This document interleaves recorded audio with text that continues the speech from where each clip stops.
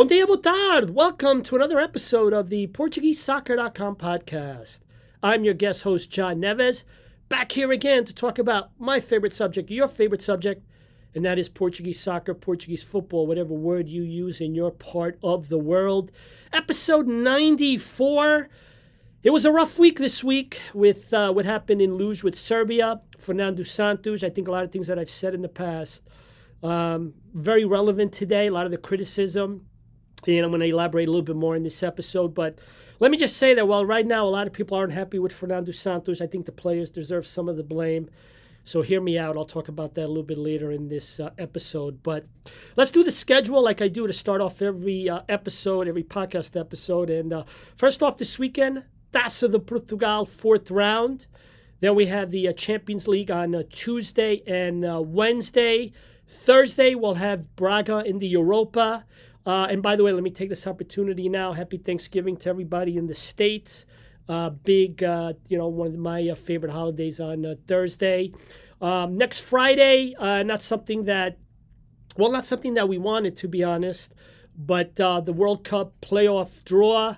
Obviously, the goal next Friday is to try to avoid Italy in the final. Again, if you don't know the way it works, basically 12 teams, 6 are seeded, 6 are unseeded. There's going to be a draw where you're going to wind up, in the case of Portugal, playing an unseeded team, and Portugal is confirmed to host the first match. I think the first one's around March the 24th. The second match, the playoff final scheduled for the 29th. But if Portugal takes care of business and wins that first match against the unseeded team, they then advance to play, and it could be anybody. What they do is they've got 3 groups of 4. So if Italy winds up being drawn with Portugal and they both win in their pod, they would play each other on the 29th, and then they do the draw to decide who would host, whether it would be Portugal or Italy. And that's if they wind up drawing each other. I'm not going to sit here and say that I want, I think we want to avoid Italy, but I'm not going to sit here and say that we want to play this team or that team, because it's obvious to look at teams and want to play somebody that we think we have a better chance with. But to be honest with you, when you look at our performances the last this particular international break, I would be very worried about playing anybody with a lot of motivation. But again, let me save my national team thoughts for a little bit later on. But again, the draw will be next Friday, 1600 hours time in Portugal. And then Liga B win. We haven't had Liga B win. International break last week. Taça de Portugal this weekend. So Liga B win won't only return next weekend. And I'll give a little bit of preview of that as well. So let's just start off first with the Taça de Portugal preview. First off, Sporting already won. They beat Varzim 2-1 to kick off the fourth round of the Taça de Portugal. Very good match. A lot of credit to Varzim. They eliminated Marítimo in the previous round, and they were looking to eliminate another first division team in this round, and they made it very interesting. 0-0 at halftime. Pote, though, Superman Pote, comes off the bench. He scores the goal. Varzim ties it, I think it was the 85th minute, on a PK, but Sporting then came back. Pote got the brace. He scored on a PK in about the, I think it was 89th minute, and Sporting hold on. I think now with Ruben Amorim as manager in domestic competitions in Portugal, I believe his streak now is something like 36 or 37 in a row in domestic competition. Okay, we're not talking about Ajax. That Ruben Amorim has not lost at home in Alvalade. So an incredible statistic. Only concern about that game was Giovanni Cabral injured his leg. The pitch at Alvalade didn't look very good. If you remember, about a month ago, Portugal-Serbia was supposed to be in Alvalade, and then they moved it, the federation, to Luz. At the time, if I remember correctly, the press release, or what I read in the media, Bola de Cor do Jogo, was that they basically knew that there was going to be a lot of matches played in Alvalade, so they decided to move it to Luz. And obviously, when we look at the pitch tonight against Varzim, and you look at the pitch in Luz this past weekend, that was a very smart decision by the federation. But Giovanni Cabral did suffer an injury. And obviously, we're wishing the best for him, and that is hopefully it's nothing long term. But we got a lot of matches this weekend, and one of the things that's very interesting about the Taça de Portugal is you look at Benfica, who's going to be playing Paços de Ferreira.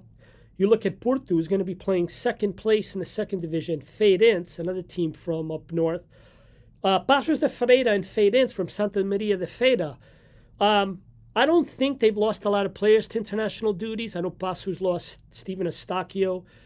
Great assist, by the way, in the game against Mexico. I know Paços lost him to international duty. I'm not sure if Feirense lost anybody. Maybe it was at the youth level, maybe under 20. But my point is that what makes this match dangerous, last round, it was because you had to go to play in the other club's stadium. What makes this match dangerous is even though both Porto and Benfica, like Sporting, are playing at home and with the way the draw came out, what's really dangerous is that they're playing teams that were well rested. They weren't having 10 or 11 players away on national team duty, just like Porto and Benfica. They're going to have to make changes, JJ and Conceição. So right off the bat, you're basically playing, especially in the case of Feirense, which is having a very good season in the second division, and I realize it's the second division. And Paços hasn't been a pushover by any means. They've had some, they've been doing okay this year. You got to be very careful if you're Benfica and Porto, and there's no doubt that JJ and Conceição are going to do that. Conceição in the past has talked about, when you come off the international break or when you come off the Champions League and that next match after, you have to make sure that the players have that chip back, that the players are focused, that because they're playing Taça de Portugal and they're playing a team that everybody expects them to beat, that the players don't lose their focus, that they're just as motivated like they're playing a Liga B-win match, especially if they're playing a very important match in the Liga B-win.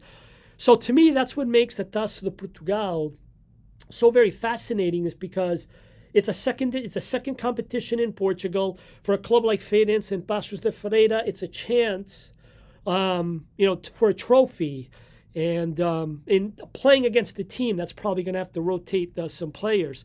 Another good match this weekend, Braga's playing Santa Clara, two first division teams going up against each other. Braga, before the international break, of course, they lost to Benfica 6-1, but before that loss, they had gone 9 or 10 matches unbeaten. So they were doing fantastic up until that loss. They're going to try to regain go back to the winning by playing Santa Clara. Santa Clara, as we know, has a new manager, although I shouldn't say new manager anymore. He's already been there for about a month. I think this might be his fourth match with the team. But Braga, Santa Clara, two first division teams, that's always a very good match. Vitória de Guimarães, they'll be going to Moreirense. These two teams played each other the last Liga B-win weekend, and now they open up again, playing against each other again. Only this time in the Taça de Portugal, and Moreirense this time will be hosting Vitória Guimarães in a bit of a local Taça derby. And again, if you're Guimarães, you've got to be very careful. Both of these teams, well rested. They probably had, in the case of Guimarães, I think they might have had a few players missing. So I think that's a very, very good match. Do I see any upsets this weekend? I think the only match where I'm going to say there could be an upset, I'm not going to make a pick out of this. I'll have my picks later. But pay attention to Lessa and Gil Vicente. That's the 11 a.m. match on Saturday morning. But check that out, because Lessa, Gil Vicente, for some reason, sticks out for me to be a very good match. And Gil Vicente better be very careful. That could be an upset alert match if Gil Vicente is, if they don't do business and take care of it right. Another very good match. I was talking in my last episode, I gave a shout out to one of my followers who sent me an email telling me about, excuse me, water went down the wrong way. Was talking about Caldas from Caldas da Rainha. They're going to be hosting Belenenses SAD, B-SAD. That's another match that I think B-SAD better be very careful. But I think in that match, I think B-SAD is going to probably win it. But again, if you're looking for potential upsets, Lessa, Gil Vicente, Caldas, and B-SAD. One of the two things about this weekend, I know a lot of the matches in Portugal are on Canal 11, but I noticed that two of the matches this weekend, and I don't have information about them, But apparently the matches involving the lower level teams, Vila Franquense and Mafra, a pair of second division teams, and Paredes and Torreirense from Torres Vedras, know that town very well. Those two matches are going to be on YouTube. I tried to look up info and I couldn't find it. So I'm not sure if it's only available to people in Portugal or if it's going to be available for people outside of Portugal. I don't know, but if you do want to watch any Taça de Portugal and you're not in Portugal, I think these are two very good matches to watch. So those are your basically some of the preview for this weekend. Again, some very good matches, but Benfica, Paços de Ferreira, Porto, Feirense, very interesting, Braga, Santa Clara. And again, more information on the schedule, check out PortugueseSoccer.com. Let's check out the Champions League preview. Big matches this week. It is the 5th of 6th match days. Basically on Tuesday, you've got Benfica. They're going to be going to Barcelona. And it's very simple for Benfica. They have to win. They are trailing Barcelona by 2 points. If they could beat Barcelona and come back to the Luge to play the final match day against Dynamo Kiev, then I think Benfica are in great position to make it to the next stage of the Champions League competition. But if they only go there and they draw, that would be a very disappointing result because even though they've got to play Dynamo Kiev at home, and some would say Benfica will be well prepared to win that match. Obviously, Barcelona's got to go to Bayern. Bayern has pretty much already clinched the group. But Bayern may not necessarily play their best team. Who knows? They may rest some players. Essentially, this is also a team that makes millions of dollars on television revenue. If they draw or they lose a few points, they're going to lose a little bit of Champions League money because you get a Champions League money every time you win and draw. But for a club like Bayern, they're such a big club that I don't know if they worry about those things. But Barcelona go to Bayern in the final match day, and even though you hope that maybe that Bayern beats Barcelona and you hope that Benfica beats Dynamo, that's too complicated. Benfica needs to go to Barcelona, and they need the 3 points. They do that. They control their destiny. If not, as we've been known to do with our calculators, we always make it hard on ourselves, like with the national team. We just put ourselves in a position where if you're Benfica, you've got to beat Dynamo Kiev, and then you're essentially praying that Bayern Munich beats Barcelona, and you don't want to do that in the final match day. So Benfica needs to go there, and they need to go there and grab all 3 points. Coming up next Wednesday, Sporting is at home to Dortmund. Sporting because they defeated Besiktas back-to-back, and because of the fact that Dortmund lost back-to-back to Ajax. A window of opportunity for Sporting. Basically, Ajax leads the group with 12 points. They're through. Now you've got Dortmund and Sporting with 6 points each. Besiktas is pretty much out of it. Sporting wants to play to advance to the next stage of the Champions League. They need to beat Dortmund. I believe they need to also beat them by 2 or more goals because Dortmund won the first time they played 1-0 back in Dortmund. So if you're Sporting, I believe Coates is going to be back. They've got all most of their players back. They played on Thursday in the Taça, so they're resting Friday, Saturday, Sunday, Monday, Tuesday. They don't have to fly to Dortmund. Dortmund's got to fly in on Tuesday to play on Wednesday. So if you're Ruben Amorim, you got all this time to prepare. You got anybody who's got any knocks. You got time to get them ready. The stage is set. If you're a Sporting fan and you're waiting for that quality European win, well, here it is. You have all the conditions to do what you got to do in this match to win. And they've got to win. And again, not just win, but they've got to try to win by 2 goals. I think even if they win by 1-0, I think the disadvantage for them, I don't have the tiebreakers in front of me, but I know that's what I read. They had to win by 2 goals or more. But the bottom line is if you're Sporting, you want to be a big club that could compete in Europe because these last 2 years have been great.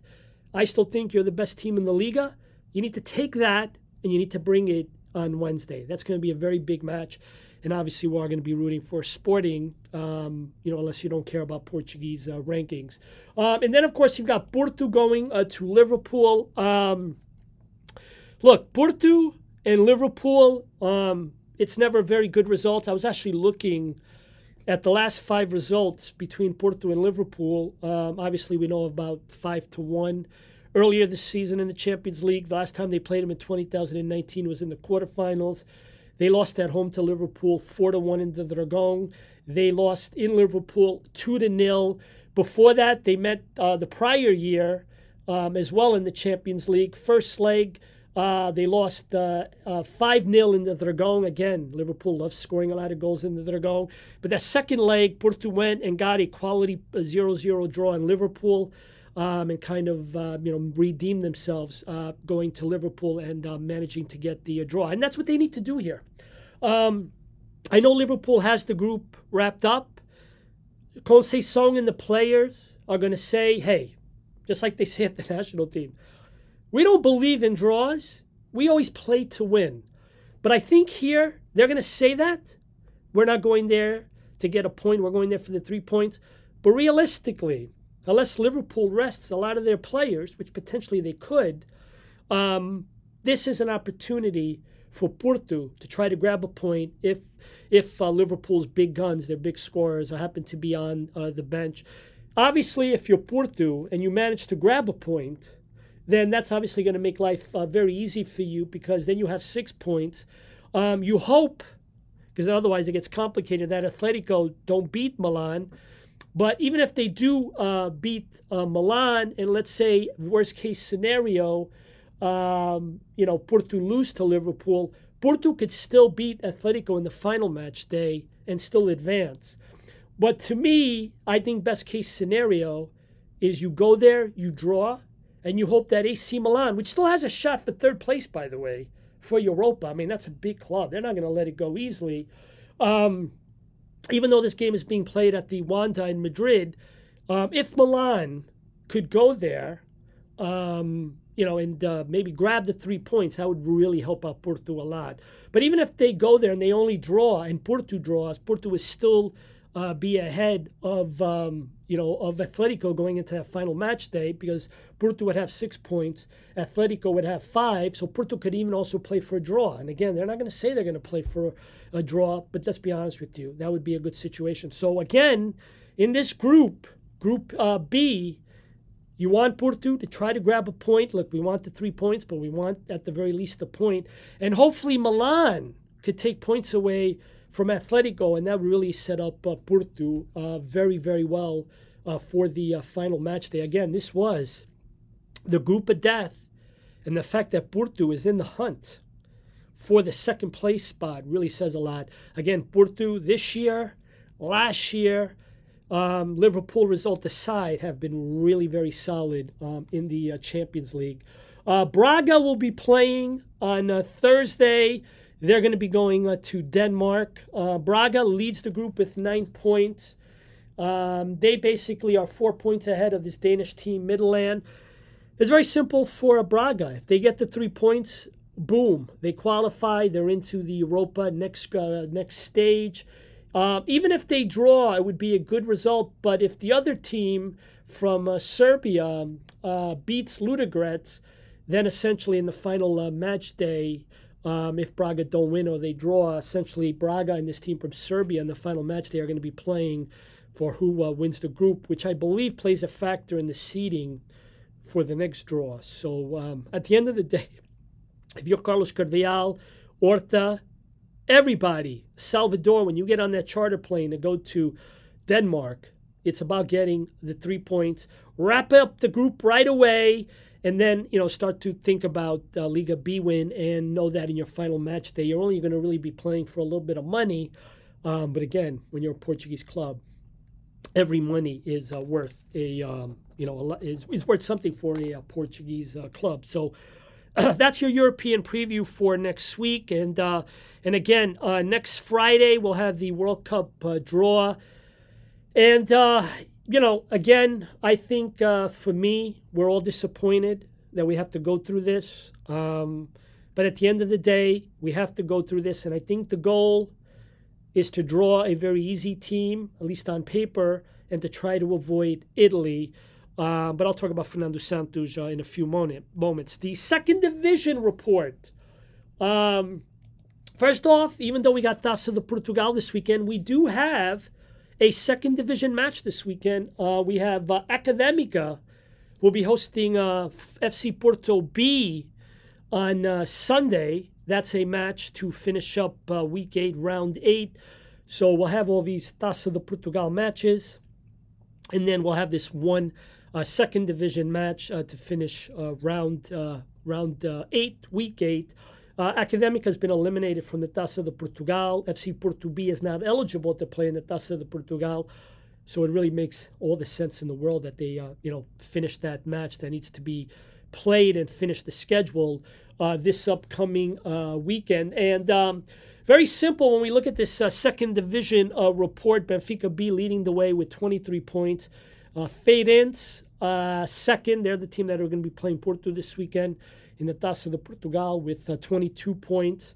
You've got Casa Pia and Rio Ave tied for third with 21 points.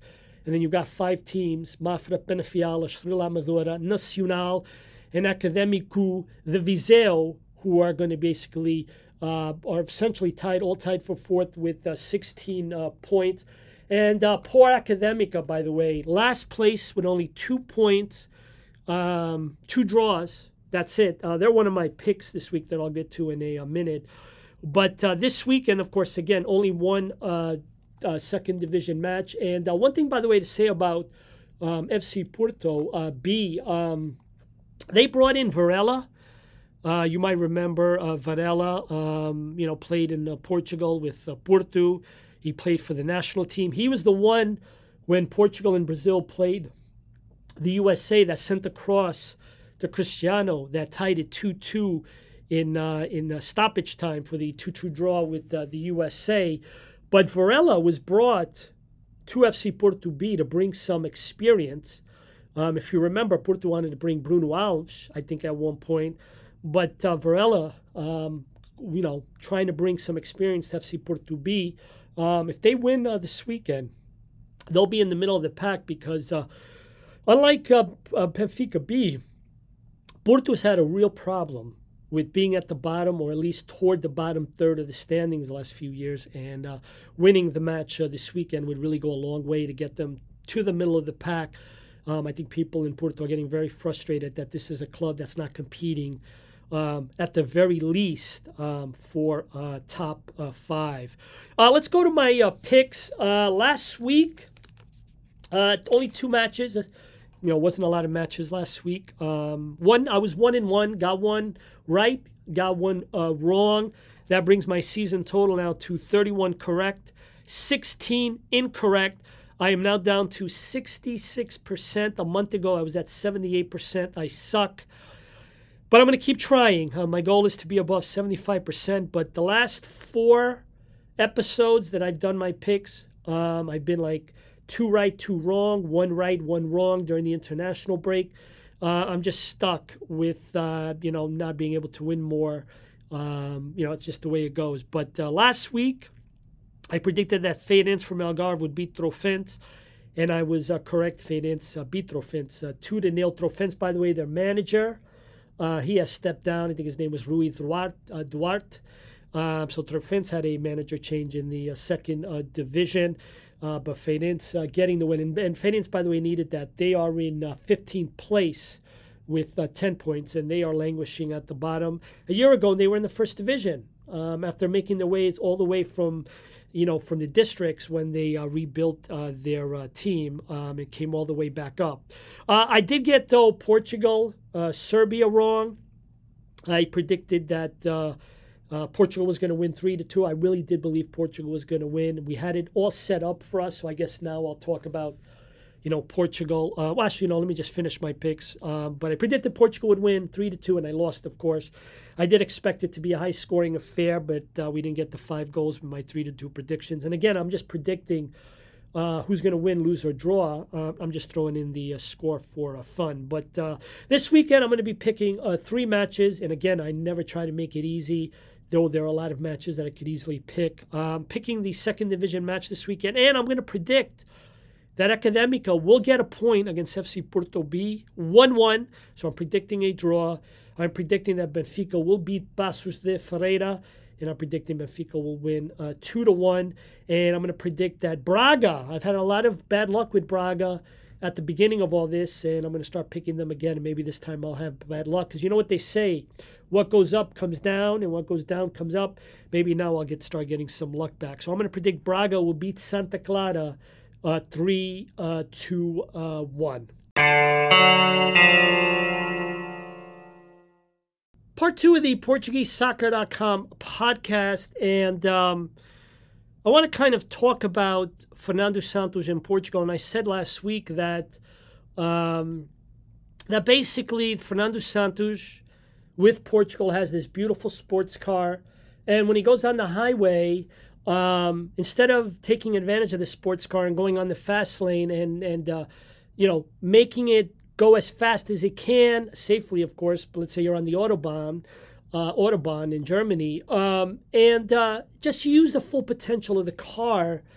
But instead, Fernando Santos basically likes to drive in the slow lane because his philosophy is, we're going to get there. We're not worried. We're going to get there. So what does it matter whether we go fast or slow? This car is going to get me there, and it's going to get me there on time. And I think I use that analogy with Portugal because that's just the way it is. We only scored 1 goal in this match day, international break. I said last week that when it comes to this national team, we are capable of doing so much more, or at least scoring many more goals, even against the stronger teams. And there's something wrong.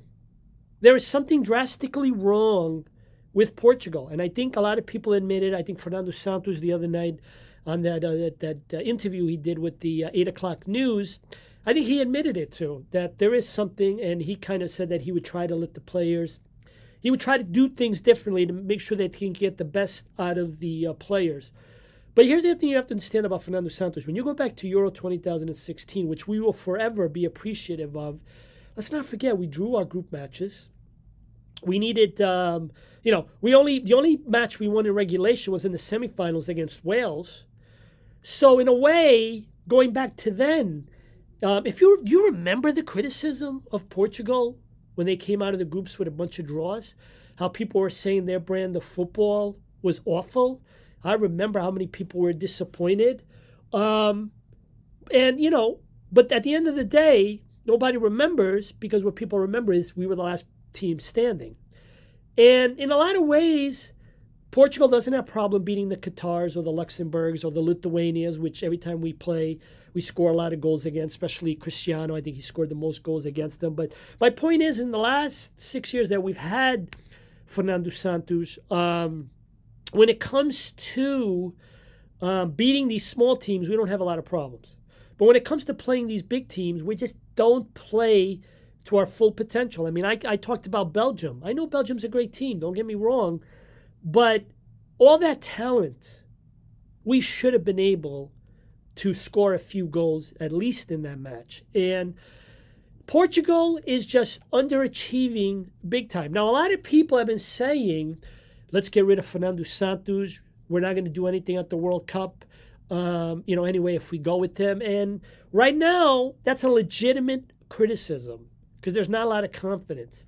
But here's the problem. First off, if the Federation boss woke up one morning, or the Federation committee, and they said, we're going to make a change. First of all, who are you going to bring in? I know Villas-Boas was mentioned, but you're going to only bring in someone that's only going to, they're not going to be able to train with the players until that international break in March. And even when they do train with the players, they're only going to have a few days before the first match. I'd be curious to see if they're going to try before that first match, see if they can get the players a week in advance into camp. So instead of having, like they did this week where players got together on Monday and then they had a match against Ireland on Thursday, I'd be curious to see if the Federation is going to try to work it out to see if maybe they get the good players in camp so they have a full week to try to work some things out. Now, that's not the easiest thing to do because not all the players play in Portugal. I mean, you can go to the Liga and say, yeah, we need to suspend this week, reschedule it for another weekend so we can let all the players be available for the national team. But we don't have that luxury because our players, which is the reason why we're in this in the first place, play for some of the best clubs in Europe, and we need those players to be coming in earlier, but they're not because they're playing for these big clubs, especially the EPL, and I don't see them being let out early so that they spend more time in camp with Fernando Santos. So my point is even if they got a new manager, the manager's only going to have 3 days with them in camp. I mean, unless you call Zoom meetings very productive, maybe the new manager goes to see the players play in person, but it's not the same thing when you're wearing the warm-up and you're at Cidade do Futebol. So my point is there was a lot of people asking for a change with regard to Fernando Santos, but whoever you would have brought in, I'm not sure how much time they'd be able to change things, even though I realize we're in November and they don't play again until March.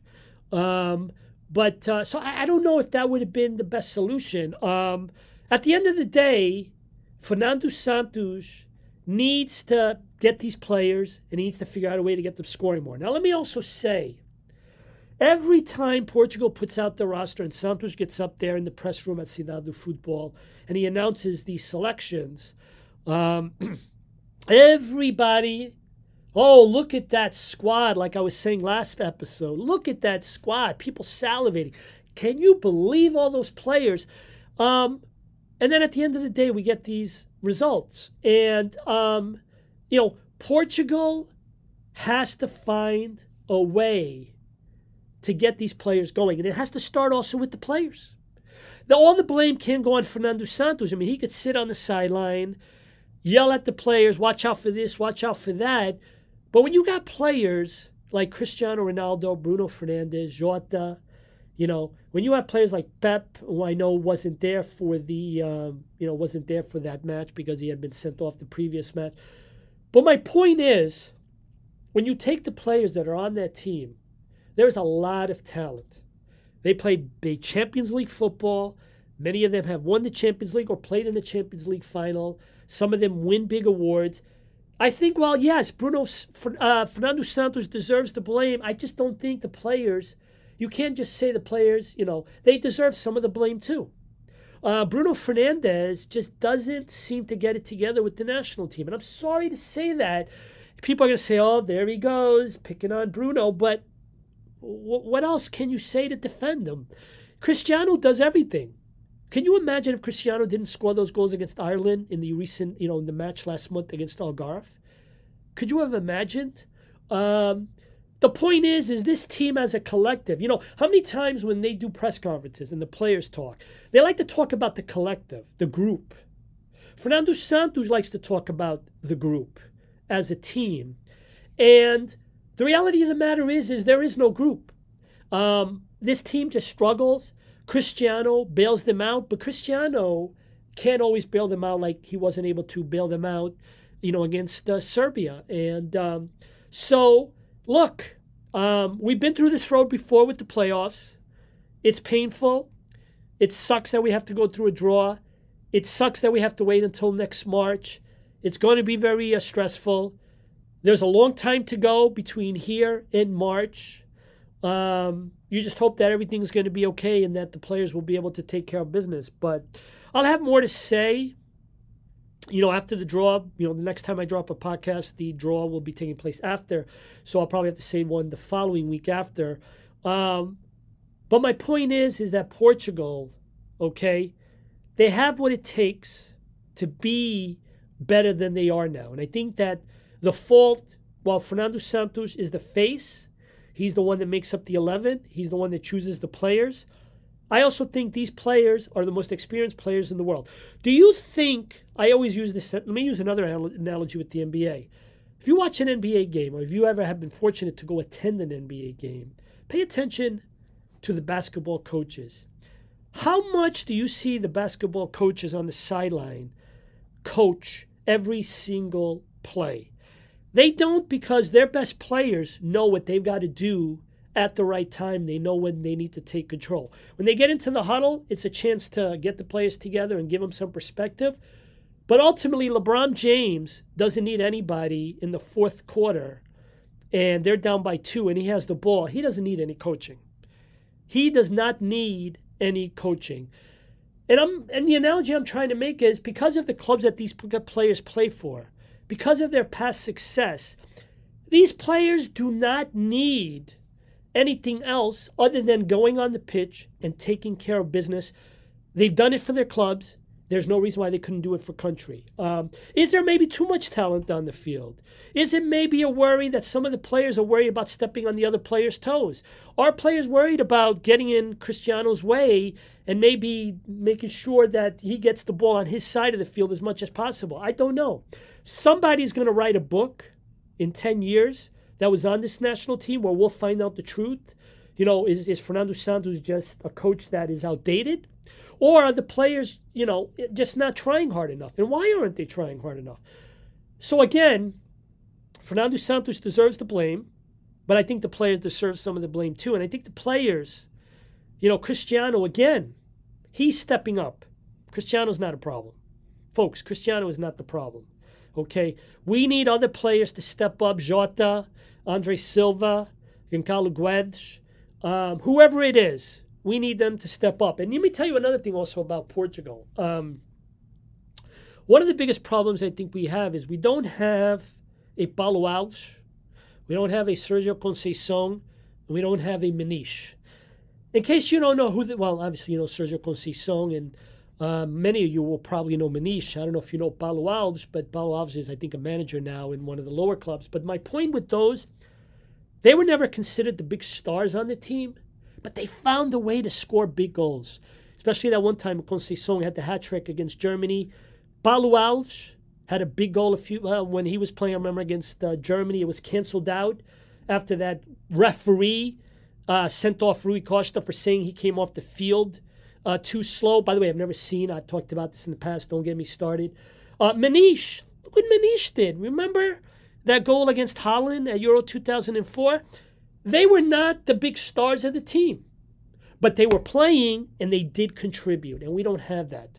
We don't have that with any of these players. We just have a lot of stars, but we just don't have anybody else. And I'm sorry, you don't have to agree, of course.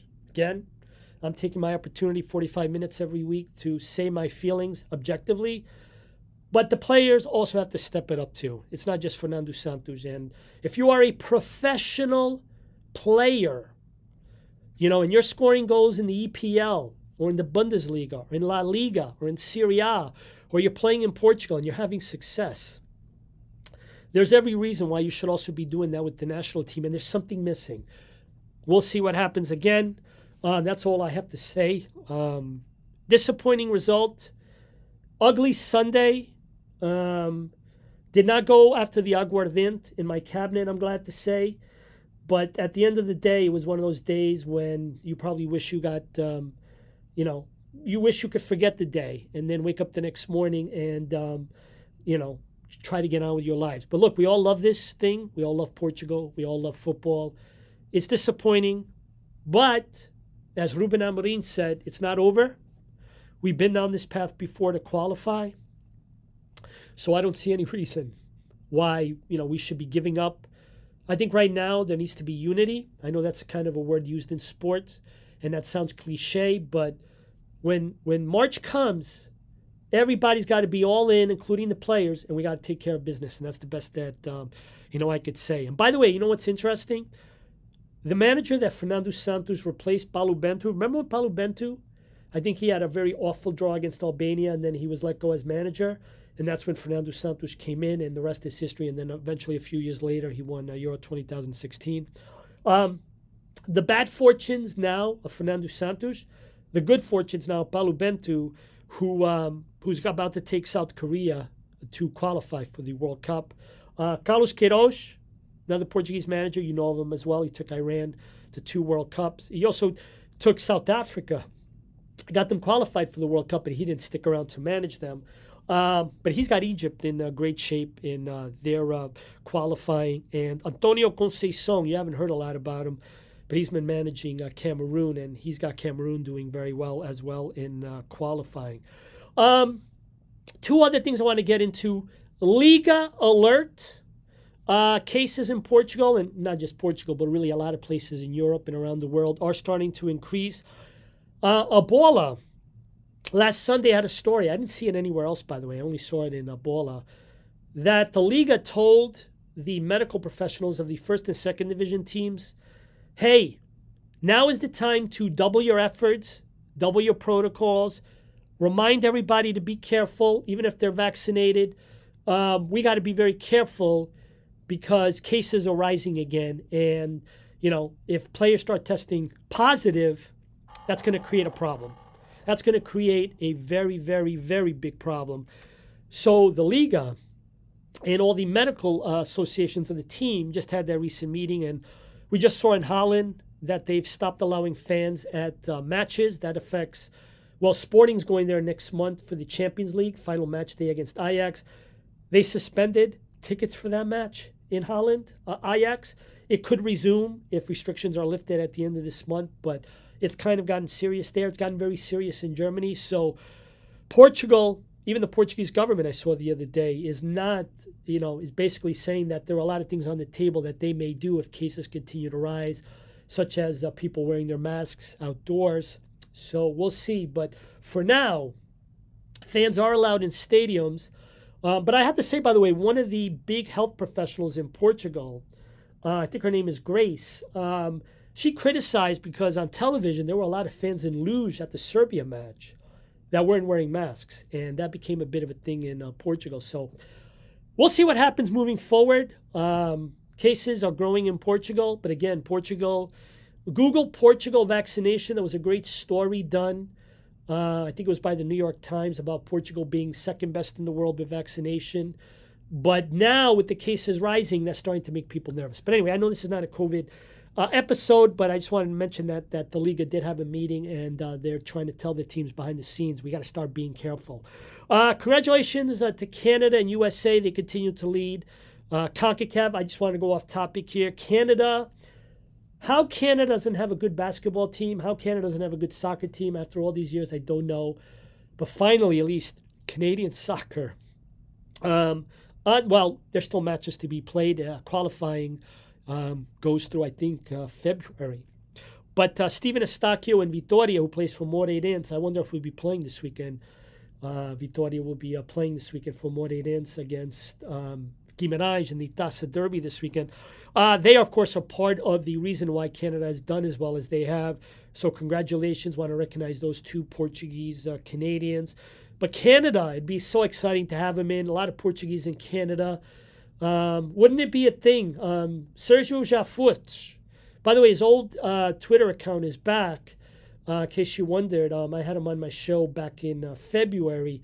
I was DMing with him the other day, and he said, wouldn't it be a thing if Canada qualifies for the World Cup and not Portugal? Could you have imagined that? But that's possible. But again, let's just stay positive. And then, of course, you also have Major League Soccer playoffs this weekend. Obviously, they had to take a break because of the international break.